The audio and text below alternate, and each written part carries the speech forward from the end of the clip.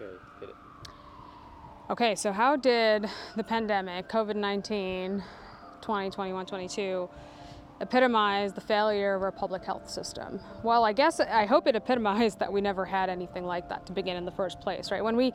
There's a lot of words that we use to say things that I don't think a lot of us sometimes understand. I didn't understand, even being within healthcare, right? What does it mean to care? What does healthcare actually mean? What does public health actually mean? And when you think about what it takes for people to be healthy in the first place, we actually don't have any of that infrastructure, and that can't be created in the middle of a disaster. We live in a society where people think, normal, whatever they consider to be normal, is something that we've normalized. We've normalized living under brutal oppression. We've normalized living in a society where we don't have the right to live. So thinking about that a little bit, none of us choose to be born, but once we are, we're told that we actually have to earn the right to live. So we have to earn the right to access basic survival resources like food, water, shelter, community care, just love, support. And all of those things are equally important for us to survive and thrive. Our needs aren't actually hierarchical. Our needs are equally important. So we need food, water, shelter, just as much as we need love and community care and collectivism, right? We rely on each other. We're a fundamentally collectivist, interdependent species, and not just on other people. Our health is directly tied to the health of every single living and non-living being in our ecosystem. So our health is tied to plants, animals, microbes, the land that we live on, the water that we can access. And essentially what capitalism has done is commodified and objectified all of us, right? So what that means is it's taken everything on this planet and called it worthless until otherwise, worthless until it can be extracted and exploited for profit. And that includes people, right? So people have to sell our bodies and minds in the form of labor to earn the right to live. But the earth has to prove itself, right? The earth has to be extracted from endlessly in order for profit to be generated for a few. And that's what makes it valuable. And that's the framework of the society that we live in, that no one actually has inherent worth. Nothing is inherently valuable. Nothing is inherently worth caring for.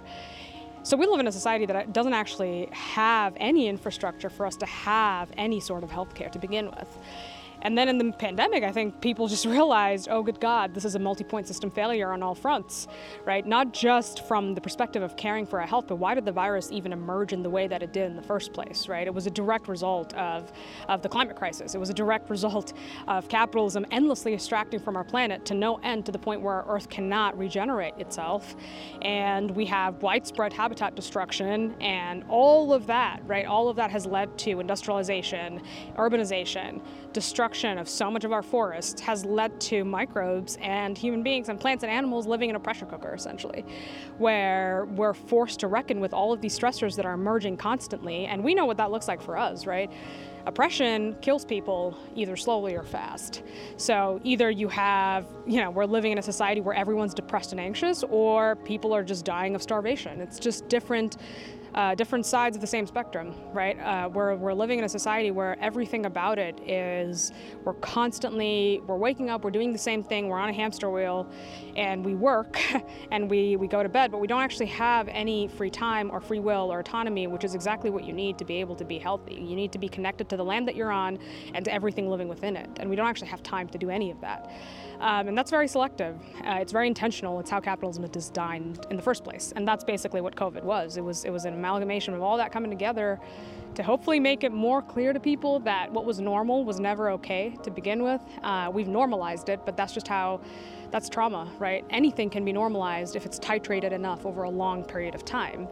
You've been born into this world and it's all you've ever known, right? And that's why it's normal, because it's all we've ever been exposed to, but not because it's the only thing that's possible. The old world is ending. And we have the opportunity to rethink everything. This is a show about the systemic problems in our world. And the real solutions we have today. To transition from an apocalyptic storm of war, scarcity, and ecological collapse. To create an abundantly advanced, collaborative society. That sustains all life. You may think it's an impossible dream. But the alternative is an inevitable nightmare. We're your hosts, Matt Holton, Amanda Smith, and Zachary Marlowe.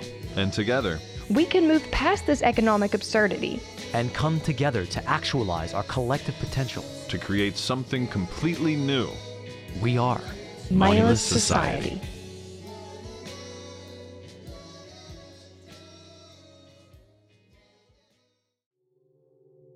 Before we dive into another revolutionary dialogue, I want to encourage everyone listening or watching to help keep Moneyless Society free by supporting us on Patreon or through a one-time or recurring tax-deductible donation through our website. All of this is a labor of love, a gift, but we can't keep it going without your support. Help us sow seeds of that new world and get involved with our organization to help them grow. Remember, the light bulb was invented by candlelight. We critique these systems while depending on them because there is no alternative. Okay, we're live. I don't have a high energy, bombastic intro today. Today's about healing. It's about going beyond that. We're all here in our little podcast setups with our headsets and our mics and our little like we're in our little spaceship going to take down the Death Star. So yeah, today's episode is about a simple question, but a big question, one that's literally too big for the episode we set out for, but we've got the perfect person to deal with that. And that question is, how is capitalism bad for us on a personal, physical, mental health basis? How's capitalism bad for our health? So today we have actually the most perfect person that I know on the planet, not just that I know in my little Rolodex of radical comrades, but on the planet to talk about this. We have the one, the only Ayesha Khan, woke scientist. She's like the nightmare of all neoliberals and conservatives. She is like everything that they are afraid of. Not only is she educated in the existing systemic, fucking pedigrees in the hard practice. He is a fucking radical organizer, a decolonist to the soul, somebody that has tasted and felt the fucking claw fire in her for her entire life, who has just turned that into what I call a fire hose of revolutionary sound bites. So that's basically what we're up for today. So Ayesha, take it away. I think somewhere to get started that can be really simple is the word health. Is one of those words that we just talk about like we know what it means. But when you actually start asking yourself, what does it mean to be healthy? I think it's kind of a black hole. Like when you ask yourself, who is considered healthy, who isn't? What do we need to be healthy? Like what kind of world do we actually need to live in to have some baseline level of health? And also health, when I say the word health, people think of it in a very individualistic sort of individual personal health way.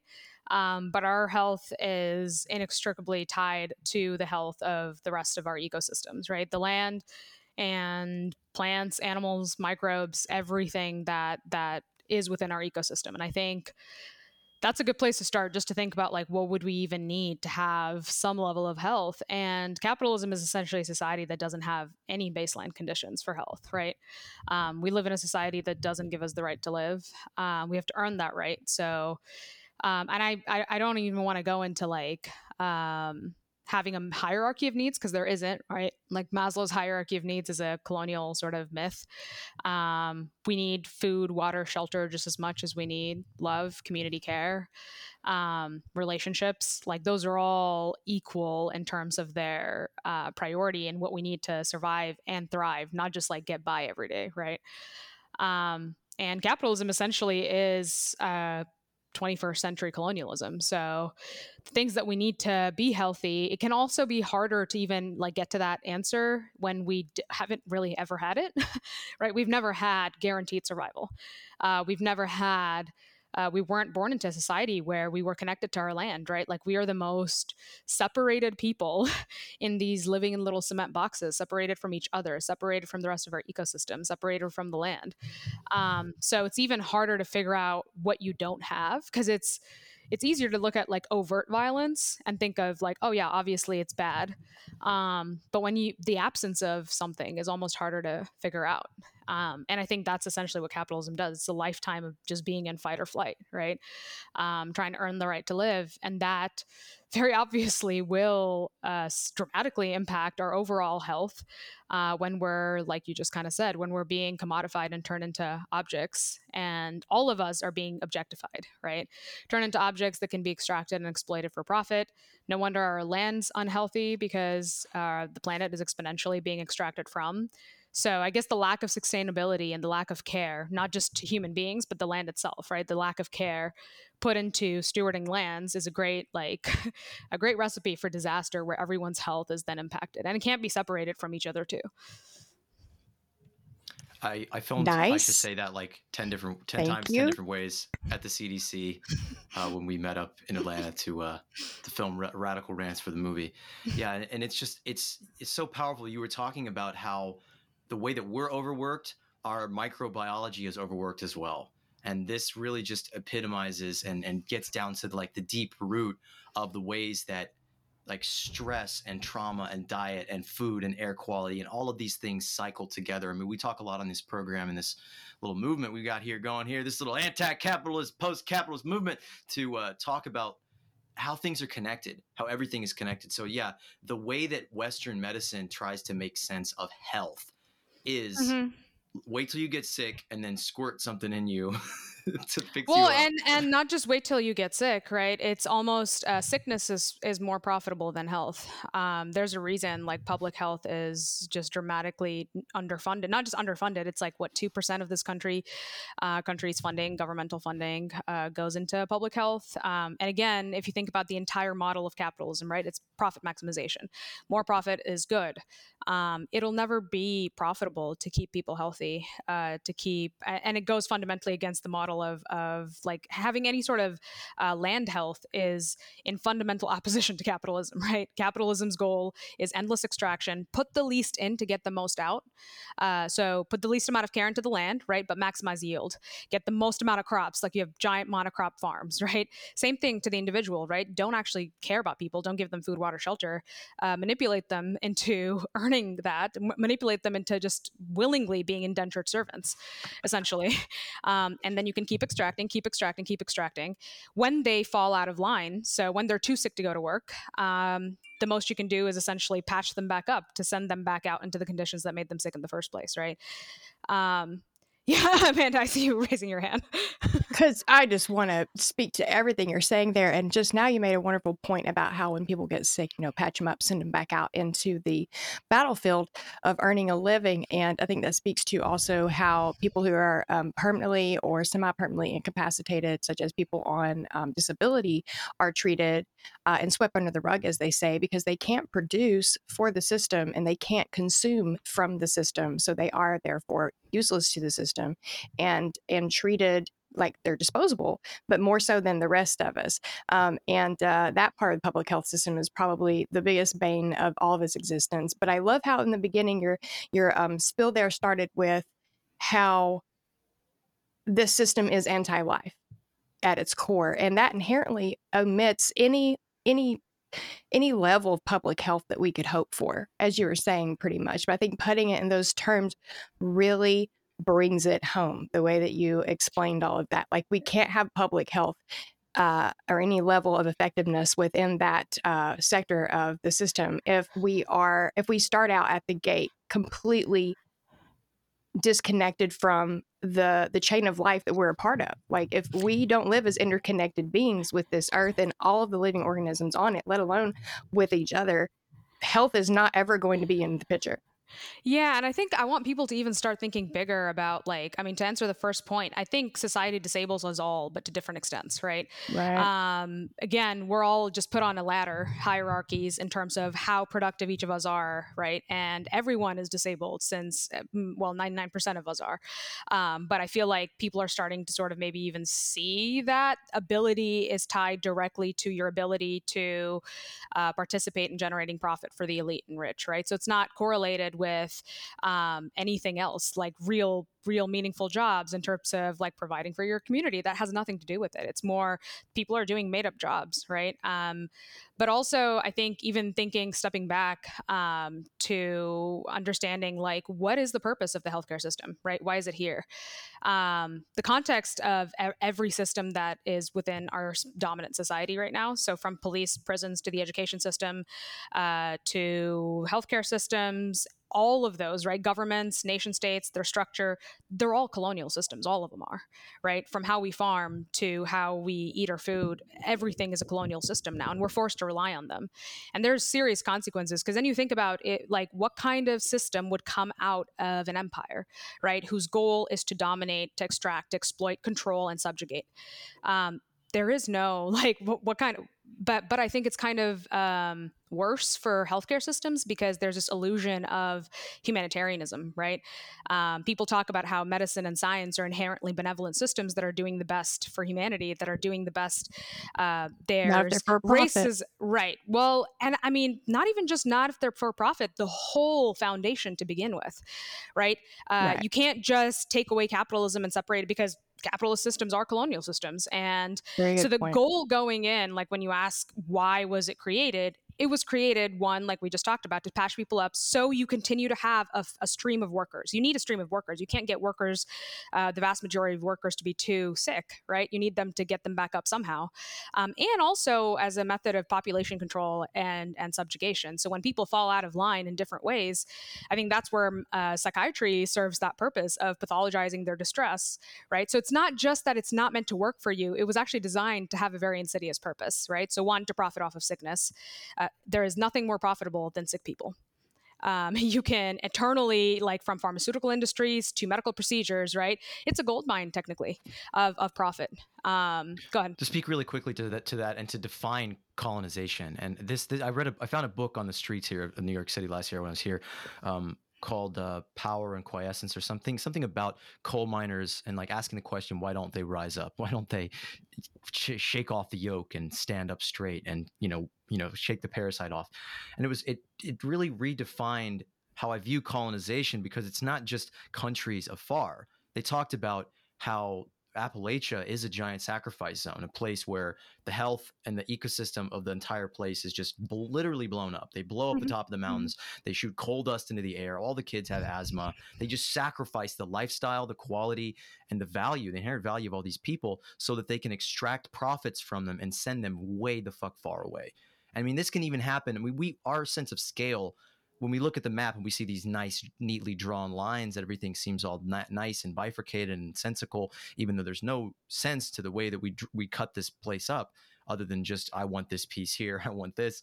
So it's like these systems exist to take to suck life from very far away. That's essentially colonization. What a colony is. It's this parasite with a straw, It's very, very far away. And it says, your life doesn't matter. You exist actually to sustain me. So one of the darkest things in this book was that after they blew the mountaintops up and they sucked everything out of their own fucking people that they possibly could, and after the coal industry started to dwindle, because it's obviously destroying the planet as it's destroying our own bodies, that the industry that swept up in there, that came in there to keep profiting off of those human beings in that sacrifice zone, that colony, was the pharmaceutical companies, because they left these people with all this pain and all this hurt and this anguish, and Cued the they just opioid continued to profit off of their pain, the pain that they created. Yeah. And I mean, that's exactly how capitalism works, right? It sells you, quote unquote, non-solutions to the problems it creates. That's how it creates entire industries. It makes everyone into a consumer that way, right? So that's how a lot of psychiatry works, by even literally fabricating made up things like now that have been disproven, like the chemical imbalance myth, only because the drug they're trying to sell you increases one neurotransmitter. So they need to somehow convince you that you're sad because you have the lack of a neurotransmitter. So it's always inverse, right? They first find something they want to market, and then they need to create demand for it somehow. And that's essentially how all of medicine works, but I think it can be more obvious with mental health diagnoses. But all of medicine basically serves to not just profit off of sickness, but if you're like blaming people for their sickness, right? That's a really good way to maintain oppression, because you tell, like, if they're hurting, it's your fault. You're It's not the blaming system, it's individual. Right. Instead of the system, and the environment. And that's how medicine works, right? It addresses health in a vacuum in individuals, as though they're unaffected by everything else around them. If I can piggyback off that really quick, Marlo, because I know you're waiting to say something. I'm going to have things to say the whole time here. We all are. Even though I could literally just leave the room and you guys could just crush an episode, and I'll just listen back like, oh, fuck yeah, this is great. Our guests certainly could. Non-solution. I am loving that term so much, and especially in conjunction to with the medical system that we have today. Myself personally, having family members who are neurodivergent, who've been through the mill of the medical system and the disability system, seeing how, again, you are absolutely treated utterly like nothing more than a number and how many numbers that you can produce. The non-solutions that we've encountered have sadly been in the places that we went searching for solutions, as is common. But though I'm never surprised these days, I'm never not disappointed when we are, say, in the mental health service realm, and all we get are more and more nudges and coping mechanisms to help us be productive with, like in-system solution type stuff. Like, this is how we can make sure that you can work 9 to 5 versus let's talk about how having to go to work and be around people and do things that are monotonous is affecting your mental health. Let's talk about how you're not getting paid enough to pay your rent to keep you from being stressed and how that might be affecting your mental health. Let's talk about how you're being oppressed because of your ethnics or your background, your criminal history or whatever, which was probably arbitrary too. And let's talk about how that's affecting your mental health. But no, it's all just about, let's let you talk to us about your problems for a little while and tell you how to get back to work and pay your bills and live a normal life. And that is the biggest non-solution for me that Right. I think needs to be addressed. Yeah, and I mean, it's not just so. That's kind of all how all of medicine works, right? So, not to say that there aren't selective tools that have been beneficial that have come out of like medicine in the current shape and form, right? Like antibiotics, great; vaccines, great. But I think those have emerged not because of capitalism, despite it, right? Because as human beings that care, there are people within frameworks of medicine that went into it, like me early on, right? Very much convinced that we're going to help our community, is very much convinced that it is possible for us to work within the framework of the system to redirect resources, et cetera. So there has been some innovation that has come out just due to human altruism, right? That we care but you can almost imagine how much innovation hasn't happened as a result of profit maximization being the goal, right? I think that's one way to think about it, because there's never a binary. It's not kind of like, let's just get rid of everything that medicine has come up with, right? But also speaking to, like, it's a very colonial way of looking at health, right? So besides there being no conditions for health in the first place, another binary is sort of the separation of the mind and body, right? This idea that's concocted that mental health is this distinct realm that is unrelated to our physical well-being, right? In the same way where individual health is separate from community health, human health is separate from land health, right? It's all these divisions. And if you think of where that comes from, divide and conquer works really well, right? To say that, hey, we can keep extracting from the land and drill for oil, that will not do anything to your health. Don't worry, right? We can destroy the planet that you live on and somehow still you'll be healthy, right? That's the thesis of extraction. Like, it's right. infinite. And in That's the the same thesis of infinite growth. Right. And in the same vein, mind and body separation are not really a thing, right? Like, you can't since we're born, our health has been desecrated by the conditions that we've lived under, right? And I even now push back against the binary of like neurodivergent, neurotypical, because it is bioessentialist, right? And that's another thing medicine does. It tries to reduce our problems to biological defects and disorders, or even the idea that there can be clean biological separations, kind of like what Marlo talked about. It's not just nation states, right? Apply that same model of made up borders and divisions to what we are led to believe, that there's clear biological differences between people, right? You can put some people in one box, people in the other. And now we have people believing that like capitalism works for some people, the quote unquote neurotypicals, and it just doesn't work for other people, when that's not true, right? We don't like boxes around here. Right. And no one's health is thriving because they're being turned into, robotified automatons. No one is supposed to work in a cubicle for 9 hours a day. No one is supposed to be exploited and extracted, even if they're not necessarily saying that they identify under these like categories, right? Everyone is really sick. We've just normalized how sick we are. And that, pardon the pun, is the sickening part. Yeah, that's something I can that's my life experience. If anybody asks like what radicalized you or whatever, it's like it's being told that I am sick for having a brain that is different. That is like capitalism's, prides itself on, being all about the individual and caring about, individual excellence and greatness. And yet it is so brutally alien to anyone different, to anyone who genuinely exhibits a different way of thinking. It's like mental ill. I was told I was mentally ill my whole life because I had like too much energy, or I was asking too many questions, or, I had just too much for this system, when it's like, if this system was even halfway good at what it does or what it claims to think that it is doing, it would be like, oh, you have an excess of energy. I'm going to turn you into a battery of some sort, put Yeah. you into some kind Yeah. of wheel And I mean, and make you do something. Take your Mhm. creative brain and be like, oh, draw, productivity. Yeah. architectural drawings, or draw things like this, or design us new products. Or like, I was drawing constantly, and I was basically getting slapped on the hand by teachers because I didn't fit the very narrow set of like parameters of what they think is important for me to be doing. And it's all so toxic. And to be told your whole life you are sick for the way your brain works Right. is And if you think about where does that come from? Like, where does that idea of who's sick, who isn't comes from, right? Normal, abnormal. Like, who creates those criteria? Who decides, right? And who decides what the gold standard for normal is? And again, that is inherently what Colonial, colonialism hierarchical. does, right? Right. And even the forced conformity and assimilation. So essentially, there's one way, there's one standard, right? Gold standard. Everyone is compared in relation to that. Even the fact that we have nation states, right? One type of structure around the world. Like, medicine wasn't just asserted because it was the best, like colonial modern form of colonial medicine wasn't just asserted because it was the best form, but it was built as a result of colonialism as individual, like a diversity of traditional local healing systems were erased. And it was forced upon these communities, and it's still here, right? Everywhere around the world, people practice Western medicine.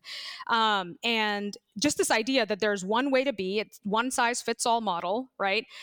And that's the same logical binaries of any kind, right? Normal, abnormal, and who's considered abnormal or normal, right? And like, for example, the DSM-5, I guess psychiatry, this is a good point to go into psychiatry. All of the diagnostic categories in psychiatry are social constructs, and all of them, right? Psychiatry is a little more obvious than other fields of medicine where there is no biomarker. So there's not a single biological test you go take, right? Everything is subjective. So there is no inter-psychiatrist reliability, which means you can go to a different psychiatrist and get a laundry list of 50 diagnoses from each one. And that is kind of even ridiculous for modern medicine standards, right? So even given that medicine does a horrible job of addressing our health in general, right, it would be kind of ridiculous to go to a different oncologist and get a different cancer diagnosis, right? Like, that's not really acceptable. Like, I specialize in the diagnosis of infectious diseases. I do have to actually isolate the bug that's causing an infection. And there is a way of thinking about, we throw a bunch of drugs at the bug to figure out what kind of antibiotic can we give the patient based on what kills the bug. Psychiatry is the Wild West. There are no treatment guidelines. You can give anything to people. You can diagnose them with anything based on an arbitrary checklist, right? And the DSM-5, the word that it uses more than any other word is work and then school in terms of how to pathologize people, right? Yes, People that are not doing well at work, and school, which are the same thing. School is a factory for workers. Thank you. Yes. Could I just really quickly, I want to make a correlation here.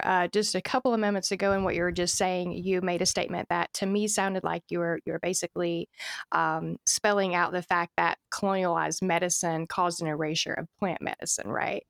And if you haven't been on this show yet, Decriminalize Nature, if you haven't talked to those folks yet, I would love to see the two of you connect and blow things up because that's what they do. That's what they talk about, is how we've got to get reconnected with what we call nature as if it's separate from ourselves, but in that way learn to heal through our relationship with plants. So and that is something that's been taken from us, paywalled and criminalized.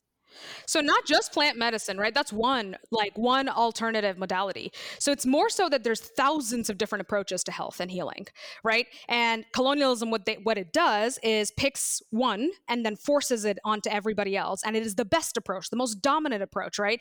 Even the idea of domination, the idea that there's a superior, inferior, that's a colonial idea, right? So it's more that there's spiritual approaches there's political approaches to health, right? And also separating, it's not just even plants, because now you have people, because we talked about it, right? There's entire industries, because capitalism does a really good job of co-opting things. So there's a self-care industry, there's a mental health industry, there's a wellness industry. Plants have been co-opted to give it, to give people these solutions that they can buy, right? Products. So it's more that traditional healthcare systems did not look at individual health even as a concept, really, that it was about community health, right? And community health was always tied to land, and that you can't take a cure, put it in a bottle, in a pill, and think that that's going to do the job. Because right now, microbes are being put into pills, given to people, thinking that that's going to fix our gut issues, right? When you can't do that in the context of not changing anything structurally about the society that we live in. Right. Yeah, I've gotten suckered many times by like some new plant that's been unearthed from some corner of the globe that capitalism has figured out how to sell to me. You know, oh, I need those adaptogens. Oh, I need the reishi. Yeah, oh, no, exactly. I need the spirulina. No, the moringa. You know, so I want to kind of sort of spiral our way into a different sort of direction here. I'm kind of picking up on this, or thinking this sort of spidey sense in my gut about the sort of conspiratorial nature of industries that interlock within capitalism. So we have our toxic food system that obviously creates sickness in the body. We have these, fossil fuels that create these particulates in the air that ultimately feed into the pharmaceutical industries. And these are all interconnected by our financial system, which is the ultimate colonial superpower, the ultimate, blanket that makes all flattened down into the same shape, that we have this monetary system, this way of exchanging money and commodities for things that basically automatically, algorithmically structures life into this shape. And when it falls out, when things don't fit the algorithm of making the money number go up bigger, then it doesn't happen. It doesn't exist. So I kind of want to, on that note of like conspiracy, like capitalism is this organized conspiracy. This is something I wanted to ask you about while we were filming it. I didn't really get to that. How do you sort of react to like the COVID-19 conspiracy sort of community and the anti-vaxxers, and what's your perspective on that? I've never heard you speak to that. I'm sure you have, but I'm curious. And you certainly don't have to if you're not comfortable with it. No, there's nothing I'm not comfortable talking about. Don't worry. Good to know. No topic is off the table. I think well, so. We're just shut down by the globalists. Well, I think we've talked about the whole idea that we've been raised in a society, like we've been socialized under a very specific society, right? So we have to question everything we think we know. And I think that's like the first step to radicalization of any kind, right? And this is why I even push back on any sort of extreme binary of like, oh, leftists get it because they know a bunch of theory versus, other working class rural people that don't identify as anarchists and abolitionists have no idea what they're talking about, right? Like, because that feeds into the same like colonial BS. You don't need to actually intellectually read a bunch of theory to understand any of this, right? Amen. So I think a lot of different people have actually gotten really close to figuring out what the problem maybe is. And then there's a lot of things systemically in place to distract them, right? And I think that's a better way to think about it, because COVID-19 brought up one very valid, showed people that the healthcare system was a shit show, but also that, wait, there's kind of a problem when no one was healthy to begin with, right? And therefore, obviously, then when anything happens, you're just going to magnify compounding inequities, right? So if certain people were already sicker because they were chronically ill, they're going to be targeted by COVID. Well, yeah, that's just how it works, right? But beyond that, I think it made it really obvious, for example, with the COVID-19 like vaccine apartheid, right? That till now, like it's like what, 2.9% of Africa has gotten a single, like the African subcontinent has gotten a single dose of COVID-19 vaccine, right? Right away at the beginning, when vaccines came out with Pfizer and Moderna, people realized that like, oh, patents are preventing from the rest of the global South from having access to vaccines, right? And it's just this like, I almost think colonialism loves to pretend like it's so brilliant and so smart and give the illusion of intellectuality while being so fundamentally stupid, right? It's like, how do you think you can restrict an infection to any corner of the world? Of course you fucking can't, right? So if you think you're just going to hoard all these vaccines and give easy healthcare and specific treatments to rich people while everybody else is fighting for crumbs, well, you're not as healthy as you think you are. And I think that also led to then this like bifurcation where you had on one hand valid mistrust of the medical system, given all of what I just talked about, right? Yes. And really like valid mistrust coming from just history, ongoing mistreatment and abuse and torture of marginalized communities, right? And then you had also like the Western anti-vax movement, which is largely just concentrated in privileged white communities, right? A lot of them liberal communities. That are quote unquote on board with the climate crisis, right? On board with eating organic, and at the same time, buying into the sort of like vaccines don't do anything, right? So it's always complex, and I don't like addressing like anything as though it's a binary, because on one hand, yes, people have valid mistrust of the medical system for many reasons, right? And we should address that head on without pretending like it's a beacon of light and healing, right? Which doesn't help, and I think further drives mistrust, because you're ignoring the very obvious like big elephant in the room, which is, well, the healthcare system can never provide you with a prescription of food, water, shelter, and care. So how the hell does it actually care about you? We all know it doesn't, right? So let's not, but then how do you address vaccines are important, right? Well, look at where infectious diseases are the number one cause of death, right? In the global south, right? In the global south, it's very rare to see anti-vax movements, because they have been extremely transformative in like at least moving forward some of the things that we used to die by, right? But still, it is the number one cause of death. Whereas here and in other high-income colonial countries, right, it's like cardiovascular disease, stroke, there's other non-infectious diseases related, just because the standard of living has gone up. There's more hygiene and sanitation in these countries, right? But when you look at Black and brown communities here, when you look at poor rural communities here in the US, they have the exact same outcomes, and they're dying at disproportionately higher rates from infectious diseases, just like anyone else in the global south. So that just tells you that a lot of the privilege comes from people feeling like this sort of amnesia about the severe impact of infectious diseases that they can choose to have. It's almost like a byproduct of vaccines working too well, that people are now not aware of their absolute necessity, because in the global south, there's a demand for vaccines constantly, right? Because there's still not enough. There's a demand for antibiotics because there's still not enough. Whereas here, people can question whether we have to finish a course of antibiotics, right? So it's so complex. And I feel like sometimes addressing that complexity can actually like alleviate the concerns these communities are having, because you're not entirely gaslighting them, right? You're not saying, hey, you shouldn't be wary of pharmaceutical companies. Of course, Pfizer and Moderna was in it for profit the whole time. It was very obvious. Look at the vaccine apartheid. Like, none of the other countries got it, right? So, but the fact that that's also a way to say, well, actually they do work, because look at who's getting the vaccine, right? Every rich person got vaccinated first. So it's one of those things where you can't even address any of this by falling into binaries or extremes of like everything works or everything doesn't. Absolutely. God, that was good. It's such a gas leak of an issue, you know. It is very difficult to talk about without sending people into these polarized traps. Oh yeah, it's hard to talk about any of this without sending people into polarized tropes of like leftist, conservative, like the spring-loaded like associations that are embedded and impacted into every single thing.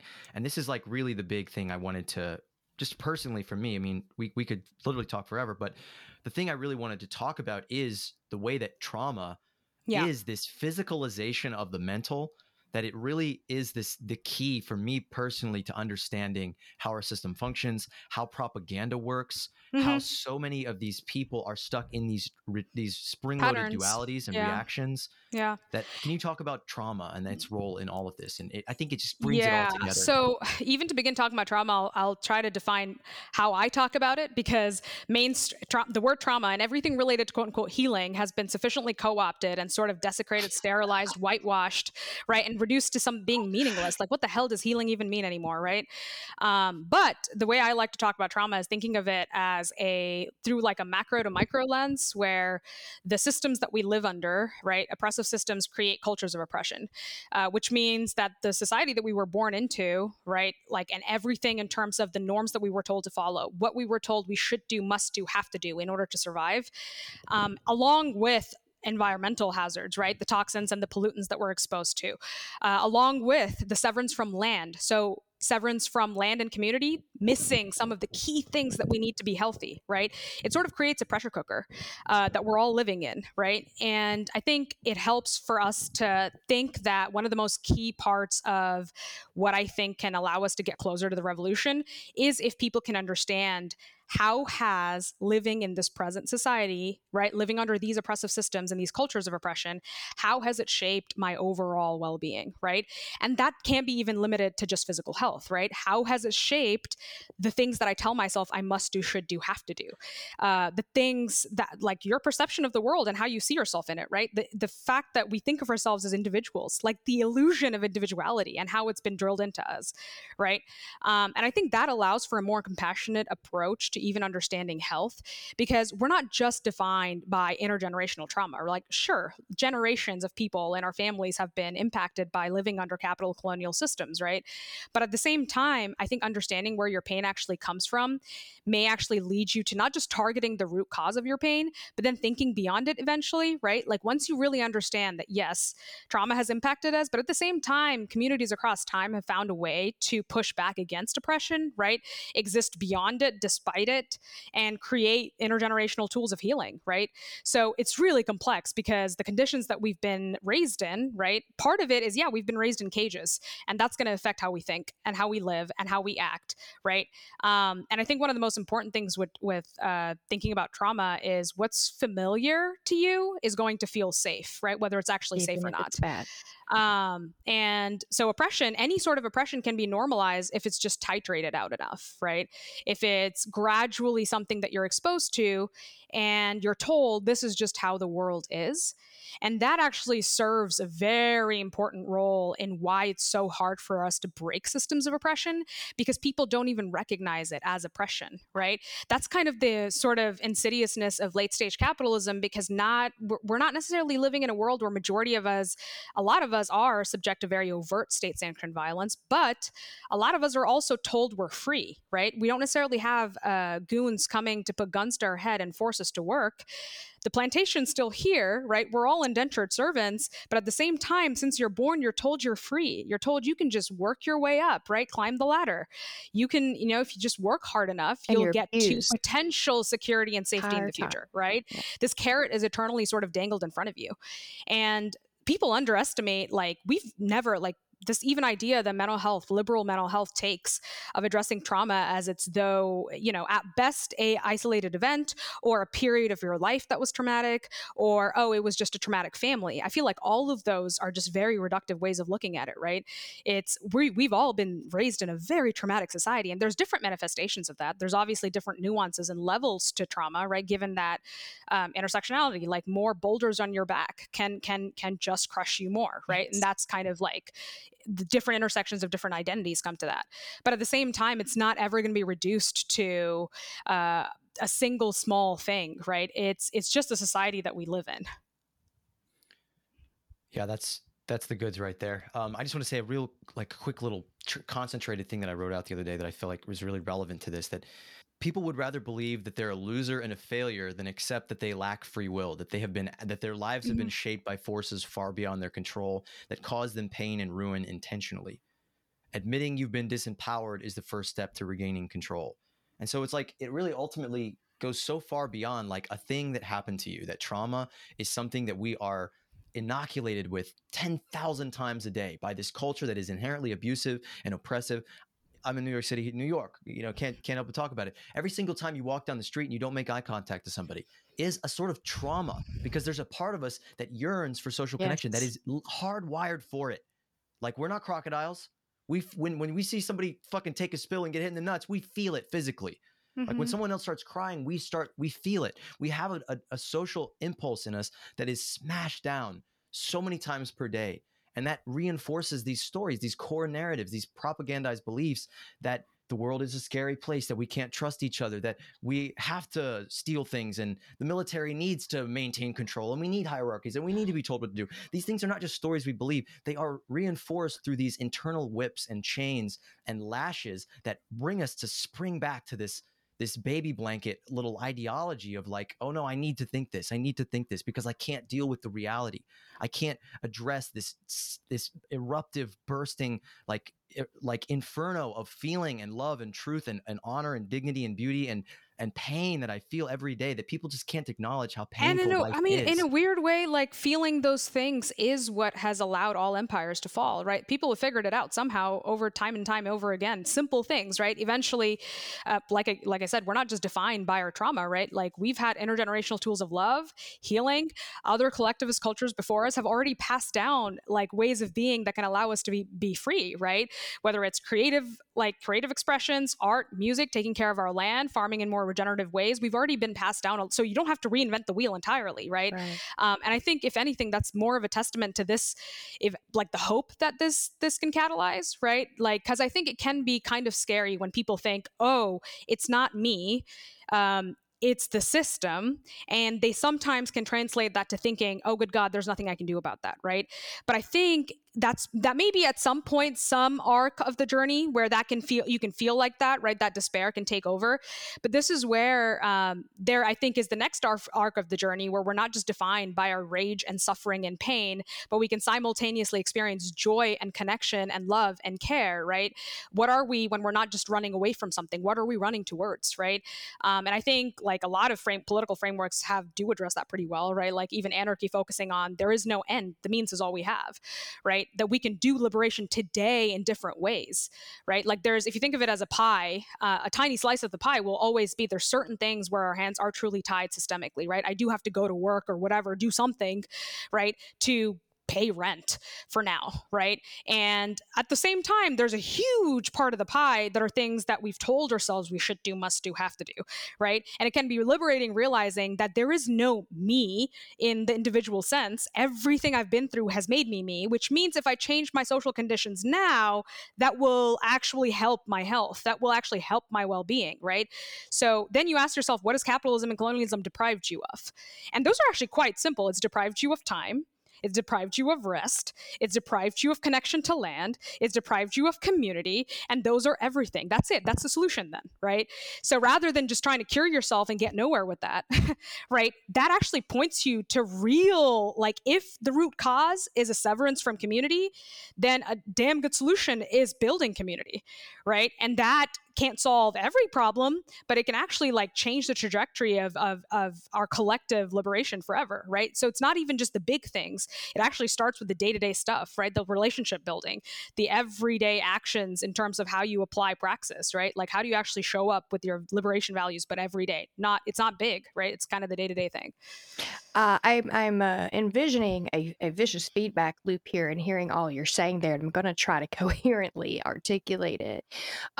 Obviously, what the two of you are talking about or speaking to would some people would call Stockholm syndrome, which, punny enough, is in of itself a mental illness, you could say, because of how we have been conditioned through trauma from, the day we're born, living in an environment that's obviously toxic and abusive and causing us to become sicker and sicker through the years, not understanding where the disconnect is and why we are the way we are, and so on and so forth, as you've described.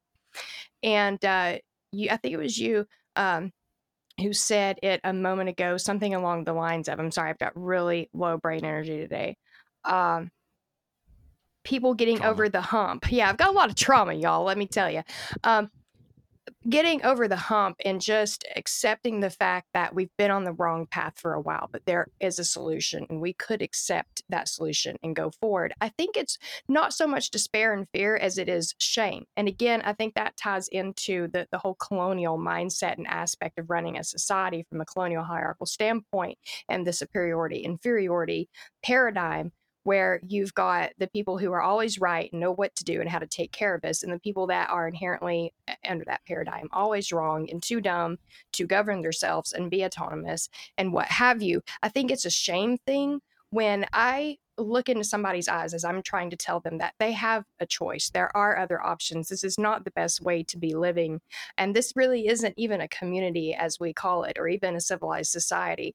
What I see in their eyes are shame. Like they might for a minute have to accept the fact that they were wrong, or the people they loved who raised them that way were wrong. And I think that is what leads to the fear of accepting that there's another way, and this we are this interconnected species that has the not only the ability but really the obligation to take care of each other and to love each other and do better.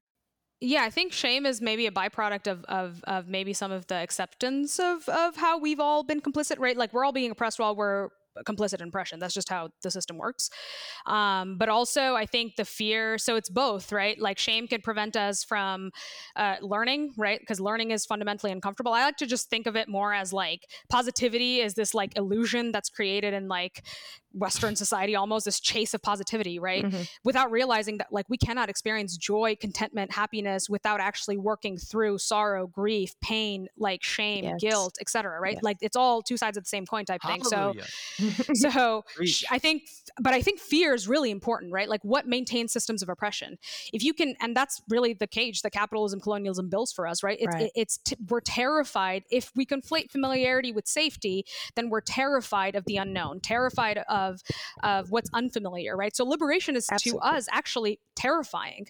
It feels terrifying to be free, right? If we've never ever had agency to actually feed ourselves, to build houses for each other, to clothe each other, to take care of each other, the idea of not having to turn to authoritarian figures, the idea of not having to rely on the state, which is all you've ever had, right? So it just happens to feel safe because it's all you've ever had. And the propaganda, right? Not because it's actually safe. Yeah, telling us we would be free, that would mean that we would be terrible people that would hurt each other and burn down the planet. So fear mongering is what we're doing now, is hurting each other and burning down the planet. Yeah. So fear, I think, is this very critical tool that maintains oppression, because you're just telling people that anything else is the monster you know is better than the monster you don't know, right? But what if liberation wasn't actually a monster at all? But we don't necessarily somatically know the difference, right? Yes. And even pushing back on so I don't even use the framework of just mental illness anymore to be able to even address mental health, because we can just understand our distress as a logical response to systems of oppression, right? As our differences as well. Yeah, there's 1,000 different ways of being and thinking. So why would there be one way to be or exist, right? So I think even the hypercategorization of like our distress into these like mental health labels is almost not as helpful, just because it gets people to think, oh, there's something about me intrinsically, that makes me depressed or anxious or Marla, go ahead.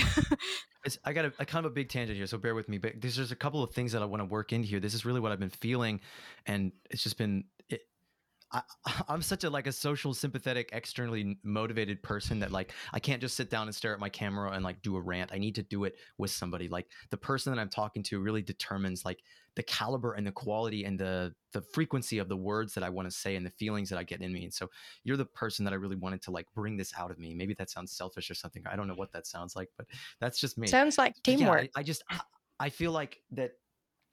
We're so inoculated into trauma, and shame is the microdose that keeps us every minute of every day, like internalizing it and whipping ourselves in this prison that is individualism, that we think that it's our fault and our problem and there's only me and the only solution is for me to pull myself up on my bootstraps and clean my room and buy Jordan Peterson's book.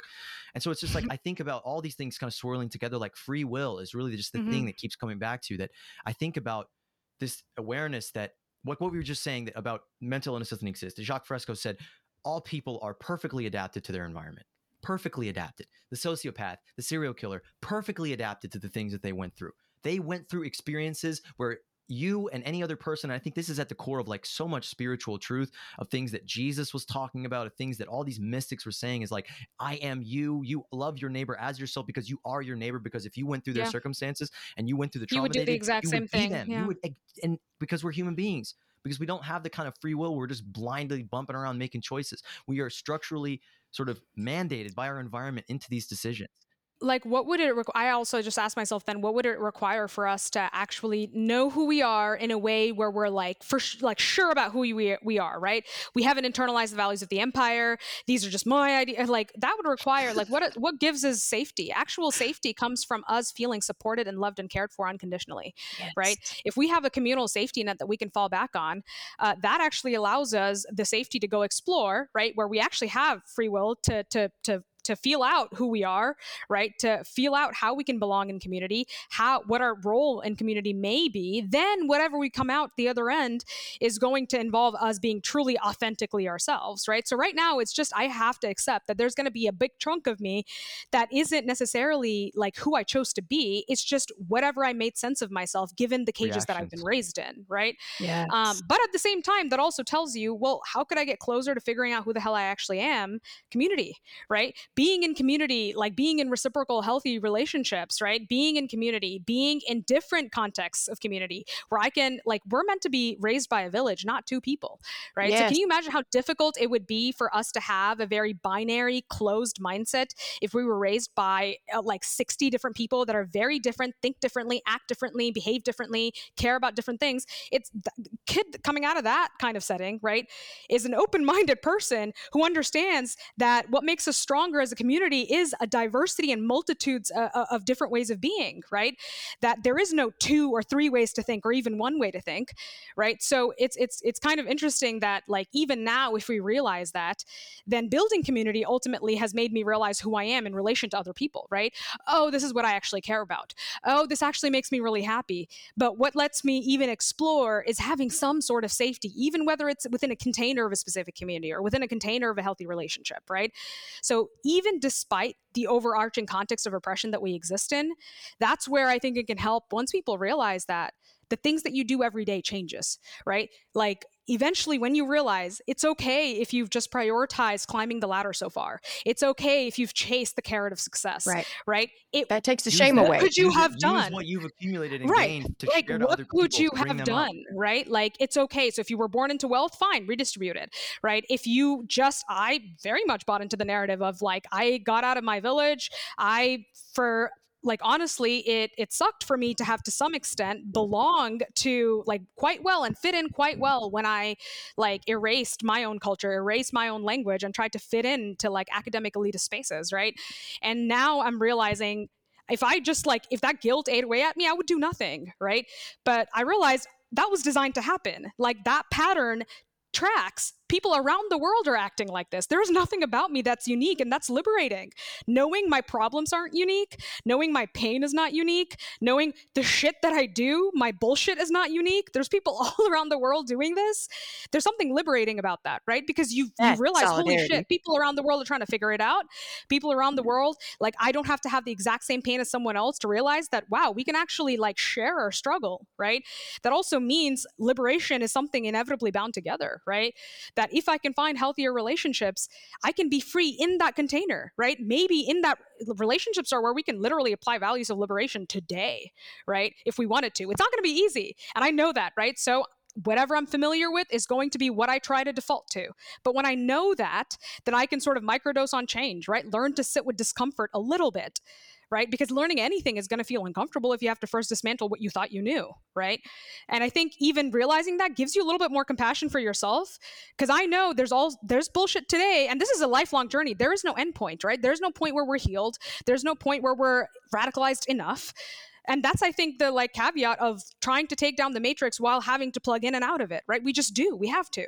So, of course, we're going to keep falling back on things. Of course, we're going to fall back on our patterns. Of course, we're going to fall back on, like, going back to something that we thought we had, quote unquote, healed from, right? As long as we have compassion to realize, oh, I did it again, right? This is a lifelong journey of, I already know there's certain things I am getting wrong right now that I'm probably going to realize in 2 months, right? That's just the nature of this, like, just living in the world that we live in. But I think that allows us to approach the unknown with more curiosity than fear, Definitely, right? definitely. Like, I wonder what I'm going to, Because I you wonder already what bullshit I'm going know to learn. that you're making mistakes, so you give Right. yourself allowance to continue Yeah. making mistakes on the premise that you're going to learn and expand And the only way become. you'll do that is in community, right? Yes. The only way you're ever going to do that is in community. That's the value of where accountability can be a beautiful thing, not just something we run from, right? If we're in reciprocal relationships where someone says, hey, I don't know, it sounds like you're projecting. And I'm now like, oh, good God, I probably am. So, and then you Well, if just you learn have and the you move on. feedback that 10 different people can say, actually, I see it this way. Yeah, I think you're right. And instead of a way of just a bunch of strangers online calling you out for it and being like, yeah, you're fucking two-faced, or like, And that you said happens this, or I'll dig up because of posts and read receipts and hyper-individualized shit. culture, because we're all supposed to be competing so hard against each other. Well, yeah, and I mean, that's the irony of, like, a lot of the problems you see on the quote unquote left are people falling back on capitalism and individualism and colonialism as a way to try to solve them, right? So people approaching everything from a domination, like seeking to dominate, right? Seeking to be right rather than to be free, wanting to win an argument rather than learning to like understand, ego, right? So those are like people just not realizing, and this is where doing activism as though it's something that's external to you, where you're just going to have to go pick up a megaphone and advocate for something, right? Without realizing that like, no, you've been traumatized by the system that you live in. Everything you think you know, you are the system. Exactly. Everything you think you know. This is the kind of part two of like that initial tangent, is that like we're all just reactions because we don't recognize the state that we're in. We don't recognize that we're all fired up on trauma and hurled into this direction. And I just think that like the root of capitalism, the root of where this came from is a trauma, is eventually, or somewhere back in our deep history, someone was traumatized. Someone had trust taken from them.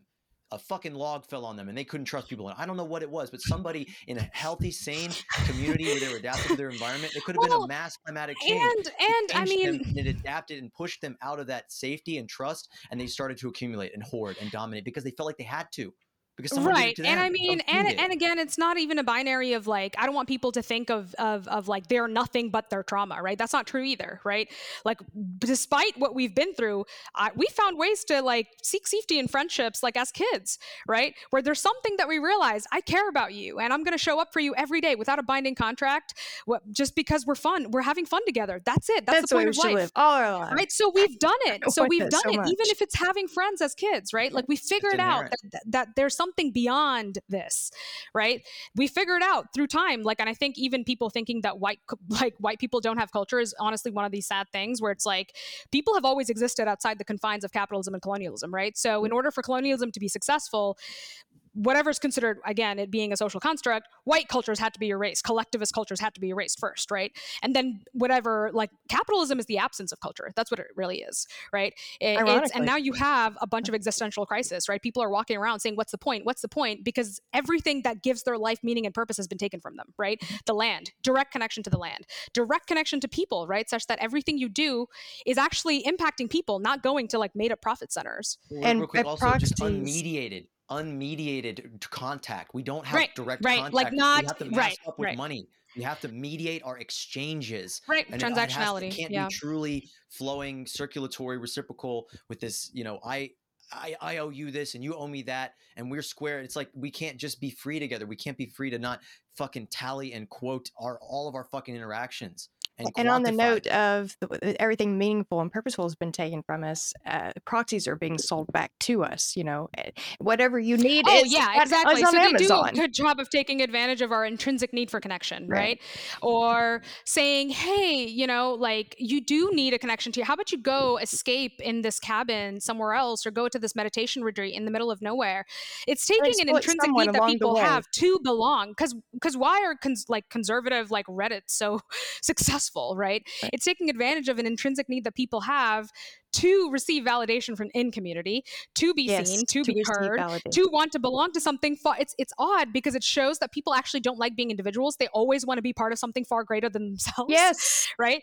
Being an individual is boring. Of course, we want to be part of something that's much bigger than ourselves. And then it takes advantage of that and sort of like, co-ops it, right? But I think we can learn from that too, saying that like there's certain things that we can work on in terms of not being so binary, even on the left, about like who we talk to, who we don't talk to, right? Because trauma is being aware that like people have been raised in these systems. So maybe if we just skip the jargon and just talk to another human being by trying to understand their life, right? Trying to understand where they come from, right? That's, that you can make connections about how like you deserve so much better, right? Starting there as opposed to like, here's a lecture on capitalism, right?